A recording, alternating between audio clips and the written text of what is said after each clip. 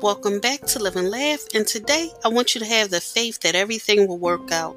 You're not alone in your struggles. You should accept yourself for who you are.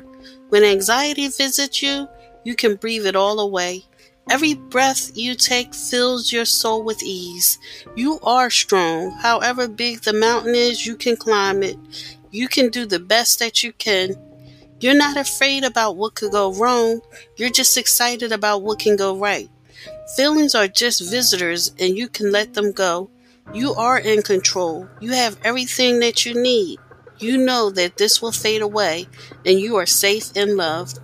Thank you for listening. If you know anyone that could benefit from this, please go ahead and share it.